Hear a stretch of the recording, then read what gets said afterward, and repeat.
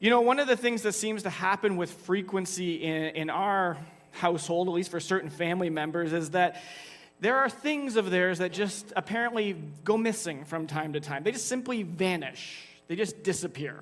Do you have people like this in your house who seem to just lose things regularly? Maybe it's you. I don't know.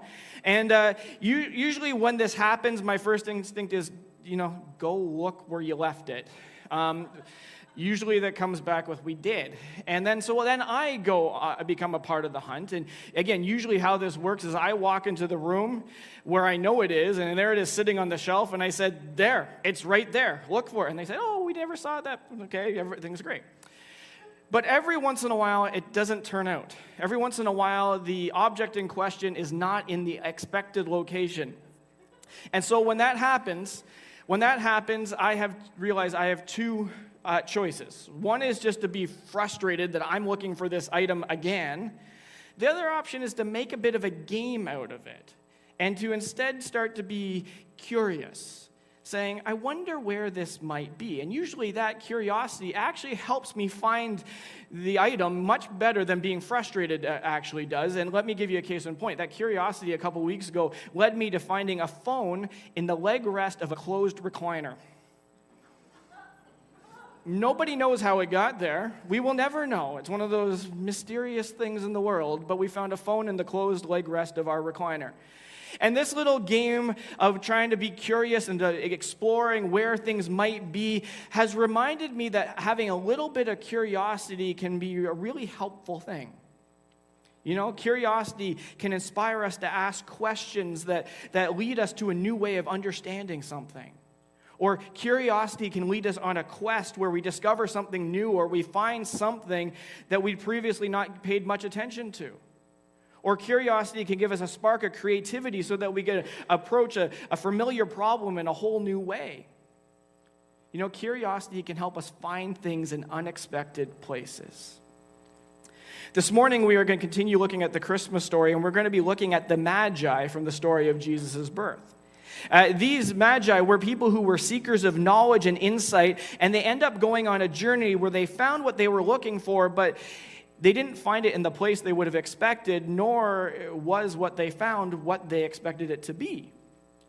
But when they found him, they knew that he, Jesus, was what they were looking for.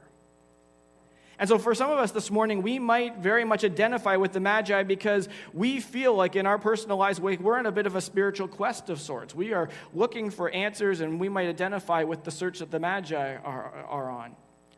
Well, for others of us, let's be honest, we aren't nearly as curious. And in fact, the reality is that there's something off-putting about curiosity because it feels like too much curiosity might upset our lives, and we really actually like our lives the way that they are. Everything's right where we want it to be. We understand how things are, and as a result, we might find that we are not as open to new things or even new spiritual insights as we could be. And if this is us, we might find that we have more in common with King Herod in our text today than the Magi. And that should get our attention because King Herod is the villain in this story. We're going to get to that in a little bit. And so the big idea that we're exploring this morning is that a little bit of curiosity can help us discover God's presence in our lives. A little bit of curiosity can help us discover God's presence in our lives. And we're going to look at the story of the Magi visiting Jesus in Matthew chapter 2, starting in verse 1. After Jesus was born in Bethlehem in Judea, during the time of King Herod, Magi from the east came to Jerusalem and asked, "Where is the one who has been born King of the Jews? We saw his star when it rose, and we have come to worship him." When King Herod heard this, he was disturbed, and all Jerusalem with him. When he had called together all the people's chief priests and teachers of the law, he asked them where the Messiah was to be born. "In Bethlehem, in Judea," they replied, "for this is what the prophet has written. But you, Bethlehem, in the land of Judah, are by no means least among the rulers of Judah. For out of you will come a ruler who will shepherd my people Israel." Then Herod called the Magi secretly and found out from them the exact time the star had appeared. He sent them to Bethlehem and said, "Go and search carefully for the child. As soon as you find him, report to me so that I too may go and worship him." After they heard the king, they went on their way, and the star they had seen when it rose went ahead of them until it stopped over the place where the child was. When they saw the star, they were overjoyed. On coming to the house, they saw the child and his mother Mary, and they bowed down and worshipped him. Then they opened their treasures and presented him with gifts of gold, frankincense, and myrrh. And having been warned in a dream not to go back to Herod, they returned to their country by another route. The term magi refers to people who came originally from ancient Persia, but then later came from Babylon. Both of these places are located east of Judea, where the area where Jesus was born, and these magi were leading figures in their countries who employed a whole variety of skills. They employed diplomatic abilities, scientific abilities, had religious elements to their work. They were people of influence, and who acted as advisors to those who were leading their countries. They were the influencers over the decision makers of their country. And one of the skills that these magi had is what we might call astrology. These were folks who were studying the stars and looking for meaning and insight from what they saw in the heavens. And it's through the study of the stars that something catches their attention that ultimately led them to Jesus. Now, as we read the Christmas story in the Gospel of Matthew, we see that the Magi are the first people to recognize Jesus for who he is. And this is actually interesting because early Christians had some serious concerns with astrology and magic. But here, in the story of Jesus' birth, we find people who've been called magicians, who are studying astrology, who have used these abilities to find Jesus. And in fact, it actually seems that God is speaking through these means to reveal Jesus to them. And so one thing that we should think about, one thing that we can keep in our minds is that it is unlikely that this story was fabricated by the early church, because why would you make up a story that goes against your values that you actually stand on pretty strongly later? Now, one of the reasons why the Magi would have known about this Jewish hope for a Messiah, or the King of the Jews, was that there were communities of Jewish people who were scattered across the known world, including in the areas that the Magi would have come from. And so as seekers of knowledge and spiritual insight, it would be natural that the Magi would become aware of this Jewish hope for a Messiah, and it became a part of their spiritual curiosity. Until one night, they see something in their study of the stars that piques their curiosity. They see something in the heavens that stands out as being different, that perhaps has meaning that they want to go check out, that they need to go explore. And so we have this group of people who are religious, but they're not Jewish, who find searching, in their search for answers in the heavens, a sign that leads them on a journey to find the King of the Jews, that is Jesus. And we need to pause right there, because in all of this right now, the story reminds us of this fact, that God's presence meets us where we are as we are. And if you were here 2 weeks ago when we talked about the shepherds, this is the exact same first point that we talked about with the shepherds. It's repeated for us. God's presence meets us where we are as we are.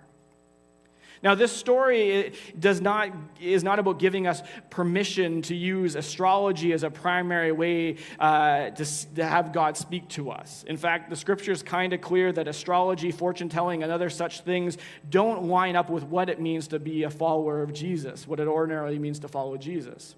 But this story does illustrate for us how God doesn't wait for us to figure it all out and to get it all right, but that we can find him trying to get our attention where we are as we are, even in places and through means that ordinary people might say that God wouldn't be there, God wouldn't do that.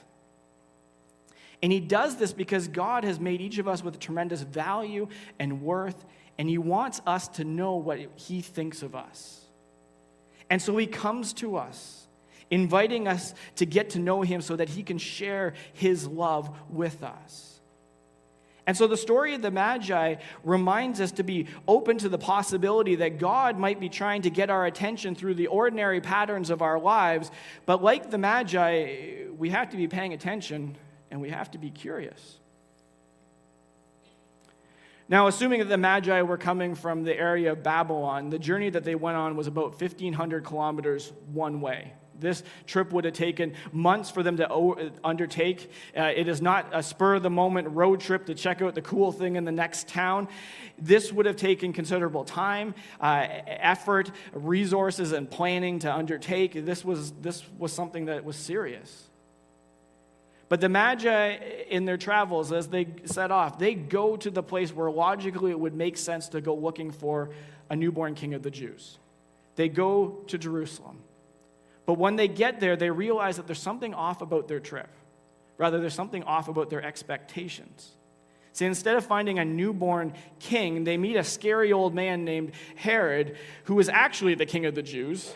It's kind of an awkward thing. Hey, we're looking for a newborn king of the Jews. And there's Herod saying, well, that's my title, okay?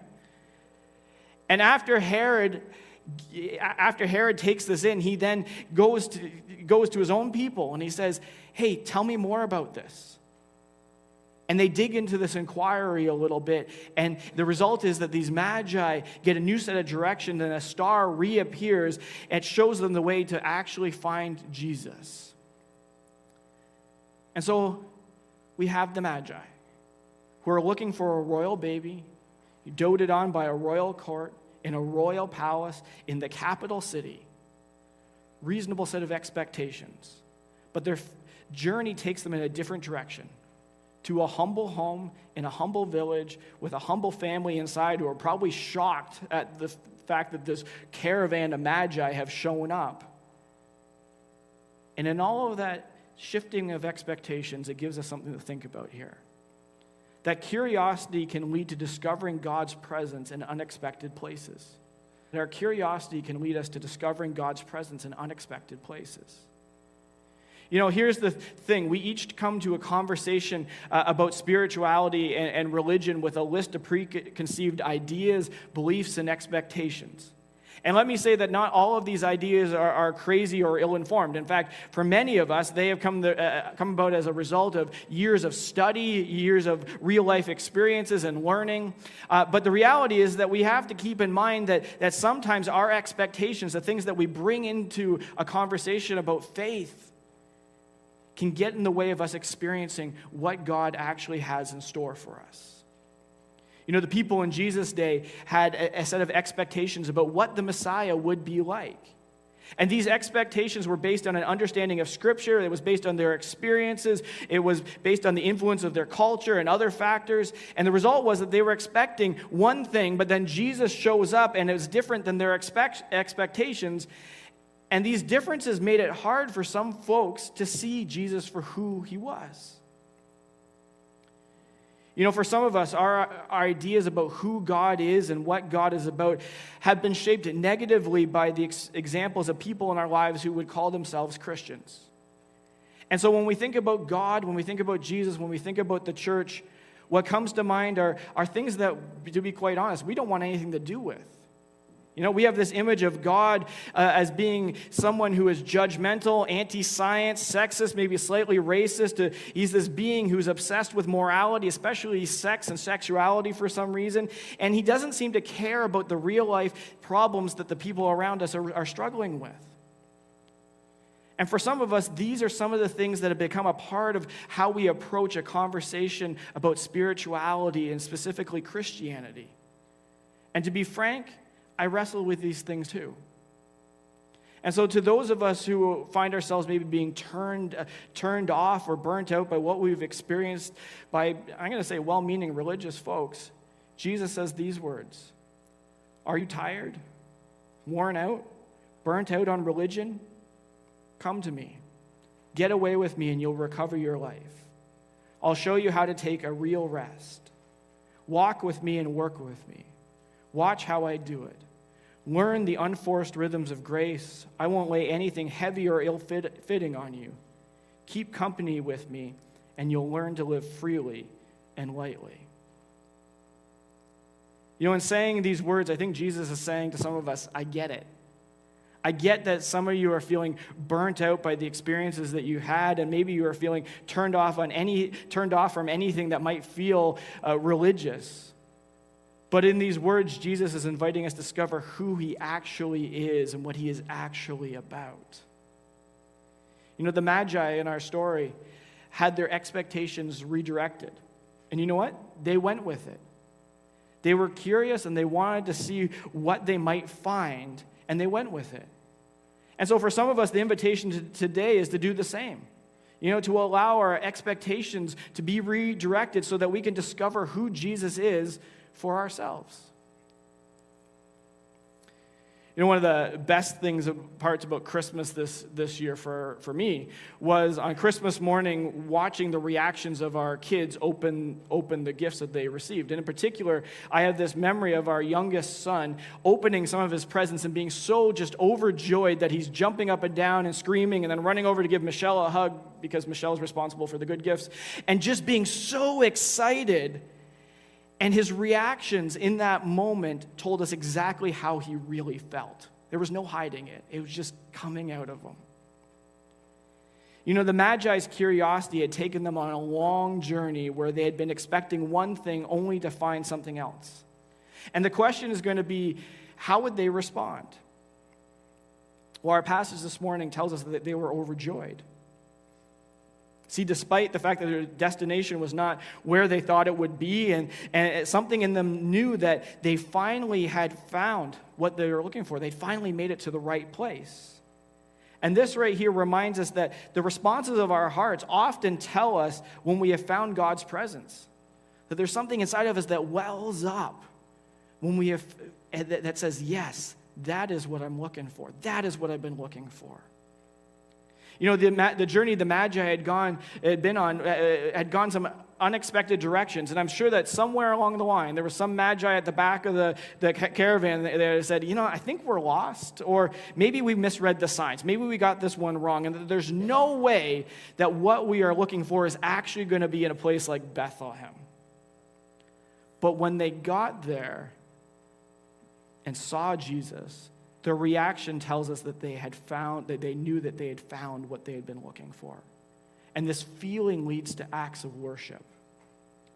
Now, it's unlikely that they understood that this baby, this young child, was God, like we understand, you know, like Christian theology holds that Jesus is God, but their curiosity brought them to a point of recognizing that there was something very special about this child, and despite the fact that they didn't understand everything, their worship and their gifts tells us that they knew enough. Someone pointed out to me this week that if the Magi hadn't been sure about Jesus, that they wouldn't have given the gifts that they brought with them. They would have just taken them home. But when they saw him, they knew that they'd found what they'd been searching for, and they responded accordingly. There's a story from after Jesus' resurrection where Jesus has two friends who are walking to a town called Emmaus, and they're in shock about everything that they just seen happen, and they're trying to make sense of it.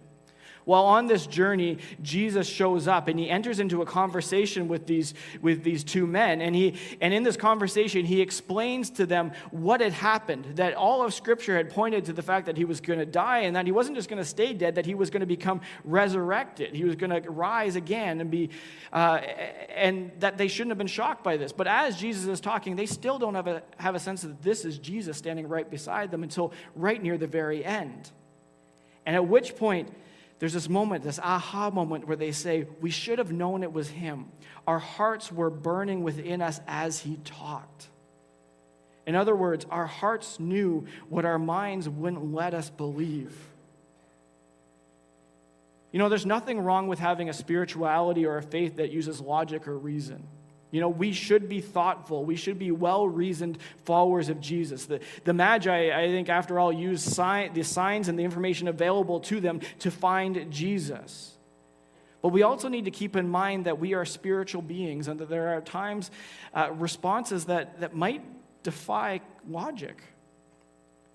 You know, because we are spiritual beings created by God to know him, we need to be paying attention to those moments where our heart or our souls or whatever however we describe what's going on in us and the deepest levels of who we are, when something within us says yes. And we need to learn to lean into that like the Magi did. On April 1st, 1976, a man by the name of Ronald Wayne sold his 10% share of the Apple Computer Company for $800. Today, that 10% would be worth approximately $270 billion. If you're like me, when I hear a story like this, my first instinct to think is, man, that person made a big mistake, right? But when I dig into a story like this, what I usually find that I begin to understand the decision and why they made the decision that they did. See, at that time, Apple Computers was a startup. And Ronald Wayne had already had a bad business experience, and he wasn't too keen on repeating that experience. And add to that the fact that he realized that he wouldn't be able to keep up with the amount of work that would be required for Apple Computers to be a success. And so given the information that he had at the time, he made the decision that he did to sell, and that was the correct one given the information that he had at the time for he and his family.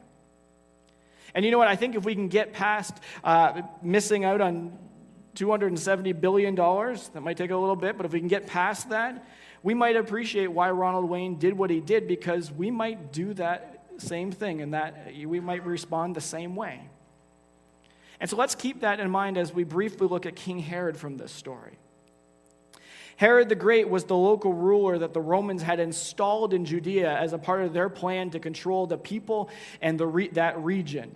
And he was known to be somebody who was power-hungry and cruel. And as much as we might be tempted just to write him off as the bad guy, and he is the bad guy here, we shouldn't do that, because we might just see ourselves in the reasons that caused him to miss out on Jesus. You know, here's the thing. Herod had all the information. He's actually the person in the story that has the most information. You know, he would have been familiar with the Jewish longing for a Messiah that would be sent by God. He would have been familiar with that. And then the Magi show up, and the Magi said, we're looking for the Messiah. He's born. Just tell us where he is. And then he turns and he looks to his religious advisors. He says, tell me more. And they tell him more. They actually tell him where he should be looking for this Messiah. And so the question for Herod would be, what would you do with this information? Would it pique his curiosity, or would it do something else in him? Well, as we look at Herod's reaction, we see that he's disturbed when this news arrives, and he uses deceit in a secret meeting with the Magi. And if we were to keep reading, we would read about how he was willing to kill a couple dozen children. And let me just say as an aside, the fact that this act against his children is horrific, but in light of how bad of a dude Herod is, it barely makes the historical record. He does things that are way worse. And so the question that we might ask is, Herod, why are you responding this way? The thing that comes to mind as I've looked at the last little bit is to say it's fear. Herod is responding out of fear. Why is that? Well, fear can cause us to miss out on God's presence, even if it's right in front of us. You know, take a step back for a moment and just think about how fear has a habit of causing us to miss out on various things. You know, because we're afraid of a risk, we might miss out on an opportunity. We might miss out on making new friends because we're afraid of rejection. Even in those moments when we are longing for something better, the fear of losing what is familiar can cause us to not explore the possibility of something that might actually be what it is that we're looking for. And what's interesting about Herod's reaction here is that his reaction tells us that in his mind that this news that the Magi are bringing to his doorstep might actually be true. Because he senses a threat to his power, a threat to his comfort, a threat to his influence. If this was true, things were going to change. And this fear drives him to respond with deceit and violence. You know, when it comes to our own approach to spirituality and Jesus, we can be like Herod at times and allow our feelings of fear to keep us from experiencing God like he wants us to experience him. And it could be because we are afraid that he's going to disrupt our lives. It could be that we find it really scary to acknowledge that we don't have it all figured out and that we might need the help of somebody, some being to come and give us strength because we don't have what we need. It could be that we're concerned about what other people might think of us if we respond to Jesus Or if we become somebody who is religious, what are other people going to think? And so for some of us, we are allowing our fear to stifle our curiosity about what could be if we were to actually explore Jesus. As we wrap up this morning, I think it's rather interesting that we don't know what the Magi did when they went home. And we don't know how this experience would have continued with them. Did they convert? We don't know. Or did they just go home and their lives were relatively unchanged, but they had a cool story to tell? Again, we don't know. And as much as it might be nice to have some level of closure on this story, I actually wonder if it's more helpful for us if this story remains unfinished. Because for you and for me, our story is not finished. Our story is ongoing. And the responses that we might have to Jesus, that we might be thinking about even this morning, may differ. And this lack of an ending actually, I think, invites us to consider how we might respond to Jesus for ourselves. You know, we could choose to do nothing. We might find ourselves saying, like, hey, this is a cool story. You guys seem nice, but you know what? This isn't for me right now. And in the process, we suppress any sense of curiosity that we might have. And this is one way that we might respond, and if we choose to respond that way, we wouldn't be alone in having that response. Or maybe we might find that we give ourselves actually permission to take a first step. You know, maybe Jesus could be for me. Maybe Jesus is that thing or that person that I'm sensing is missing in my life, and I want to find out more about that. And if that sort of is where you are this morning, I would actually invite you to say it out loud in some way, shape, or form. Maybe it's a simple prayer that's sort of like, Jesus, I don't know what this is, but I want to find out more about it. I want to find out if you're real. Or maybe it's, you know, just nudging somebody sitting beside you and say, I kind of want to see what this is all about. Maybe it's talking to me on your way out this morning, just kind of say, I think I want to explore a little bit more here. You know, as a church, we want to be no-pressure cheerleaders and supporters of your curiosity, your spiritual curiosity. And we'd love to come alongside of you in that, if that's you this morning. For others of us, you know, we've been followers of Jesus for a long time now, but maybe we have allowed our curiosity to dull. That happens in life, doesn't it? But what if we started out this new year allowing ourselves to be curious all over again? To explore Jesus and to allow him to reshape our expectations of God and what does it mean to follow him, and to allow that to inform our relationships with others. What if we started the new year with a sense of curiosity about what could be? And if you're looking for a place to start, I always recommend starting with the book of Matthew, because the Sermon on the Mount's in there, and I find that so profound. Maybe we read through the book of Matthew over the course of January. And let me say, over the course of January, we're going to be looking at the Lord's Prayer. We're going to be exploring prayer using the Lord's Prayer from the Gospel of Matthew over the next 5 weeks. And so maybe reading through the Gospel of Matthew might fit with that journey that we're going to be on as a church community over the next little bit. But wherever we are coming from, wherever we might be in our spiritual journey, the invitation is the same. As we go into this new year, how will we allow this curiosity to help us discover more about Jesus and as a result, more about life and what life could be? Let's go into this new year with a sense of curiosity. Please join me in prayer.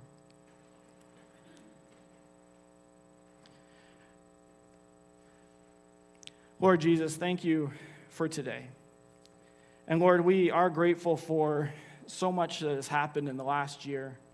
Lord, we recognize that you have been present with us in the highs and the lows. And Lord, we ask that you would remind us to celebrate how you have carried us, how you provided for us, how there have been moments of just pure and honest joy that we've experienced this last year. Lord, we also recognize that there's been some hard things about the last year, and we are honestly, some of us are looking forward to a year to come because we want to leave that all behind us. And so, God, as we go into a new year, we are asking that you would lead us, that you would guide us, that you would give us your comfort and your strength. Lord, that we would sense you being with us. Lord, as we move into this new year, it is my prayer for myself and for us as a community that we we would find ourselves being curious about what could be with you in our lives. Lord, that we would want to know you, that we would have a desire to experience you. And Lord, in doing that, we would find rest, we would find peace, we would find joy that just defies the circumstances of life that we find ourselves in. Lord Jesus, we ask that you would just lead us well in the year that is to come. Thank you.